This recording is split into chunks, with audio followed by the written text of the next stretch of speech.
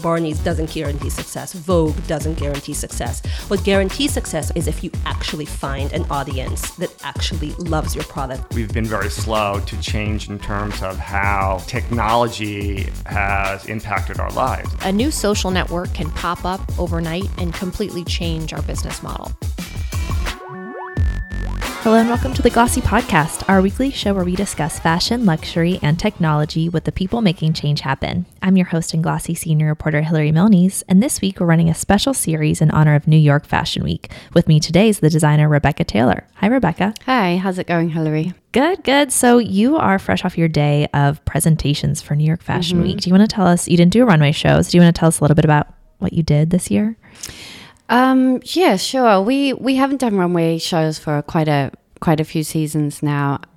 We've been preferring to do a one-on-one presentation style up at our showrooms, and this year, me and my press person and I discussed that we might want to do something that feels a little bit more immersive, a little bit more magical, something that can really introduce and I can share my vision with the customer or the editor or whoever's coming to see the presentation. Mm-hmm. So can you take us back to when you first decided to go off the runway? What was happening in the industry at the time, and why were you just done with it?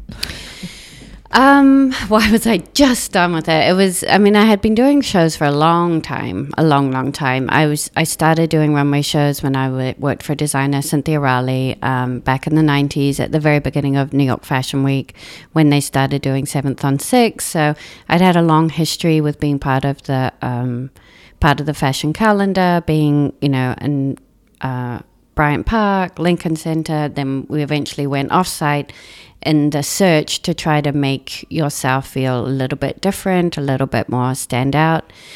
And it was great. Runway shows are amazing and amazingly expensive. And there's only so many people that can actually see a show. So we realized that with technology coming up, that there were other ways in which we could tell our story, reach a wider audience, and have a little bit more control over our assets. Mm-hmm. And so why not a live stream or something like that? Do the show and then live stream it? That's a very good question. Why don't we do that?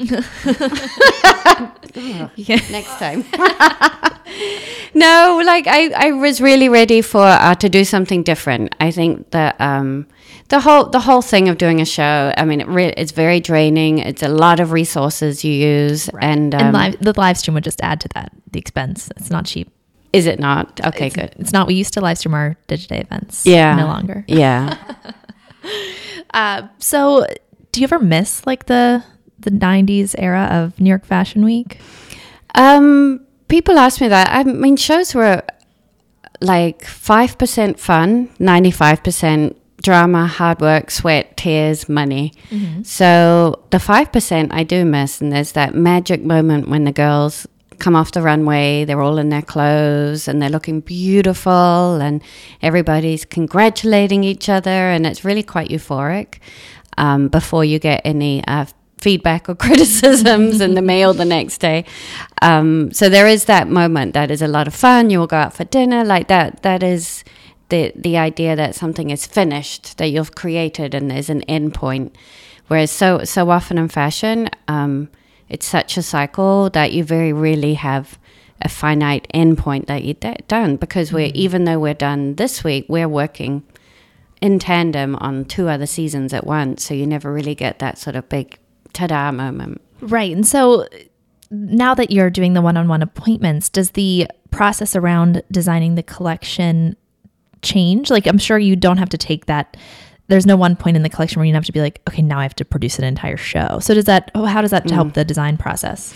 It's a lot more concise. Mm-hmm. And I think that you can't help but when you're doing a show to put things down the runway that ultimately you're not going to need and you're not going to sell. Mm-hmm. And when people's overheads are shrinking, people are looking to do more with less. I just don't have the amount of people you need to sort of do extra pieces superfluous pieces that you really don't need for the collection. I really need to be like laser focused about what we produce because it's very quick and it's very expensive. Right. And that's something that's been coming up during these podcasts, is just this idea that why spend time, energy, resources, and just like creative capacity designing something that's never going to sell? Can you just explain, like, why was that ever a thing? I don't know. I mean, when you look back at the early 90s, the shows were incredibly simple. It really was just clothes. When you look back at some of the early Marc Jacobs shows, it really was just like beautiful clothes that were on a rack. And at some point, everything got needed to be bigger, it needed to be brighter, it needed to be faster, it needed to have more celebrities and more, like a lot more bang.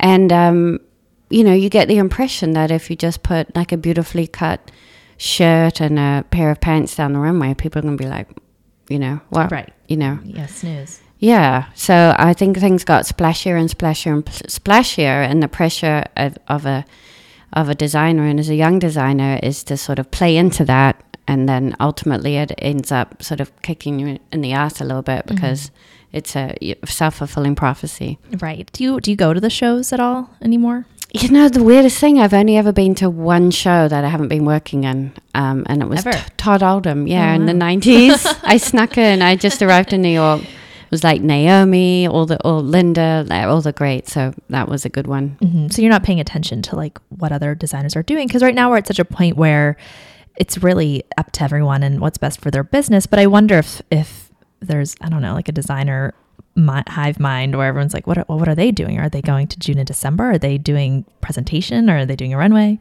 I think a year ago people were like, what are they doing? Now we're just like, let's just try to keep up what everybody's doing. And I'm sure a lot of people have said this to you, like, we just stay focused on our business, what works for us. We like to try different things sometimes if it makes sense. If it doesn't make sense in the long run, we're not going to do it.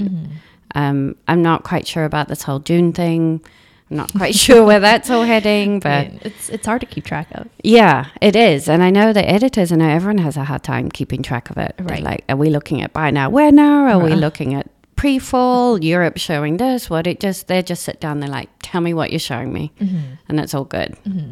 So, and that adds to why it's best to get the one-on-one time. You can just really communicate. Exactly. Like what backstage at a runway show, I'm sure you've been backstage at a show, and it's just nuts. And you do so many interviews, and you're talking to so many people, and you really don't get to have that sort of very personal interaction where you can just talk like we're talking now, about what's happening in the industry.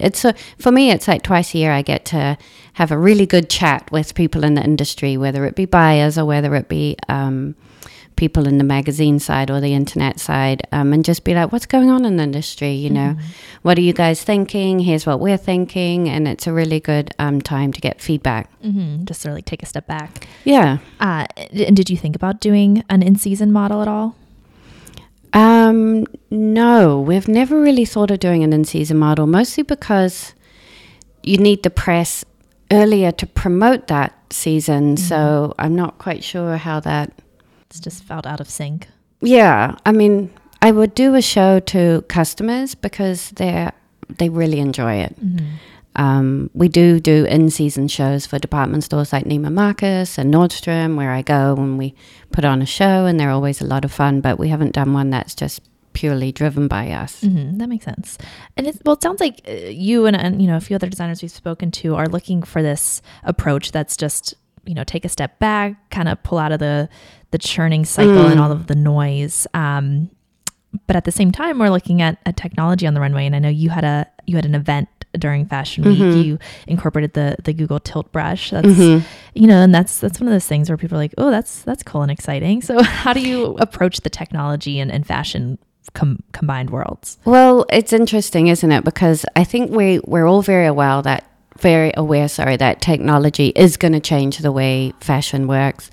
None of us are entirely sure at this point. I mean, I remember when the internet came along and people were buying makeup. I'll never buy makeup online. What, are you crazy? I buy all my makeup online. So I think things are happening now that we're not entirely sure how relevant they're going to be. They might be extremely so, or we might look back and be like, well, that was a gimmick. And I think that it will, it'll sort of filter through what's really going to work for us. Right. Is there anything right now that you feel you already have the vantage point to look back and be like, oh, that was a gimmick? No, I don't, because I think fashion are actually very, the fashion industry as a whole is actually quite cautious when it comes to technology. Of course. We really lag behind. So You don't say. when I was at a VR world with my kids, and that's when I got introduced to the tilt brush Can you just experience. explain what that is and how it fit in with your brand? It's really blew my mind. I cannot tell you, like people talk about where you get your inspiration from, and music and food and, whatever makes you excited is where you get the inspiration from. When I came out of this VR experience, I was just like, wow. I'm like that. I mean, this is the future. How it manifests itself is another thing. So it's, you put on a helmet, and then it's very sexy look. You put on this helmet, and then you have two paddles in your hand. But when you look down at your hands, they're not your hands anymore. They're two tools. And it's a 3D, totally immersive experience. And you can draw. You have like a digital paint palette in one hand. You can draw. You can paint anything. I had a dress form, a mannequin, that you can literally draw your designs on and scrap it if need be, or keep it. And that, when we're talking about time management, things moving quicker, I mean, for me to drape something on a dress form can be, 3 or 4 hours, whereas this is like, this is quick 3D rendering. Oh, that's going to look amazing. I imagine at some point we'll be able to put that straight through and print the pattern. But for now, it's a time saver to be like, wow, that really worked. Or no, that's just awful. Move on. And we're hearing a lot of different things about ways to use technology, not consumer facing, but in the design process, to just make it more efficient. Right. So that's something you're looking into? Definitely. There's all sorts of like 3D printing models, and there are all sorts of things. I mean, at the moment, we're very slow just because of we design 9 months out for the fact that we have to send stuff to a different country, and then they have to send the stuff back, and then we have to print the fabric. And then, there has to be a way that we can shorten our the cycle of production so that we can stay competitive with companies who have the edge on that. Right. Fast fashion, you mean, of course. That would be the F word. It seems like speed is top of mind for everyone. And because you risk irrelevancy if you can't get it out there quick enough. Exactly. And it almost seems like the entire see now, buy now conversation led up to that. It wasn't like, oh, we need to put it on sale right now with the show. It's just more like this wait time in between. It's almost like a lag. And like, do you feel how well do you know your customer? Like, because I feel like you hear both sides. Like, some customers want it now, and some customers understand that for a more, high intent purchase, you want that to like steepen like the desire to build. I think more often than not, if that desire has been allowed to build for too long, they definitely move on.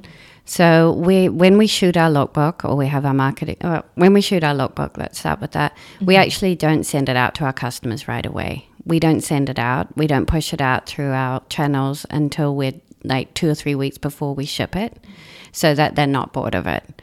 We keep it industry facing, like we share it with our like Vogue Runway, Women's Wear Daily, but we hold back for that very reason, because I think if they see it too far in advance and they can't get it, they definitely get over it. I know I do. Right. When I put shoes in a basket and think about them and then never check them out, because I'm like, oh, I almost feel like I had them already. Right. Yeah. Let's move on. Because there's so much now in terms of the competition. What other ways are you looking to, like, looking at customer data? Is it playing a noticeably bigger role in your business than it had in the past? Definitely, there's algorithms and things that you can see what people are buying when they're buying it. There is a lot of data that we have now, and some of the most important data is that very human and direct connection with the customer, being able to talk to them at the customer event we had today at our store, being on the internet and then on our website, and then being able to give us direct feedback about the clothes. That's number is one thing, but a direct conversation, even if it is through email, is another. Right, I'm sure, especially because it's. Do you have someone who's in charge of like looking through all that customer data? The number data or the word data? The number data. I think there's another term We definitely for that, do. We definitely do. And the person who's in charge of that number data would be cringing now that I'm calling it number data. Everyone probably is that we're doing that. But so we're almost out of time. But and I feel like I've talked about this a lot lately. But this wait and see period of where fashion is headed. It seems like you're very secure in what you're doing. How did you get to that point? And do you see this being a lasting strategy for your collections going forward, or are you always thinking about what to do next? I think we're always thinking what to do next, to be honest. We did one-on-one appointments just with clothes on hangers for a few seasons, and that felt great. But after the last season, I was like, we need to do something different now. So it's just very instinctive. We're just sort of going with the flow. I'm not a sporty person, but I've heard this analogy, like the skater needs to skate to where the puck's going to be. And I think sometimes fashion has skated to where the puck was. And we're like, wait, it's over there now. So I think it's important to keep, our eyes open, keep looking forward, and just being aware, but not getting too caught up. Most important thing at the end of the day is great clothes, delivered on time, fit, people love it, making them happy. That's what it all boils down to for me. So does it seem like this frenzy over fashion being like in burning down is overwrought? Well, everyone wants fashion. Everybody wants it. They still, our consumer is still really, really into it. I think it's just a matter of how they're digesting it, how we're giving it to them. Right. Yeah. And it's a matter of keep being ahead rather than trying to keep up. Yes. Interesting. Maybe, yeah. Yeah, maybe. We'll know in about 6 months. Right. Well, thanks so much, Rebecca. I really appreciate it. Thank you for having me, Hillary. Great. And thank you for tuning into our special New York Fashion Week podcast series. We'll be back next week with a regular episode. A special thanks to Aditi Songol, the producer of this podcast. As always, be sure to subscribe on iTunes, Google Play, and Stitcher, and leave us any feedback you have.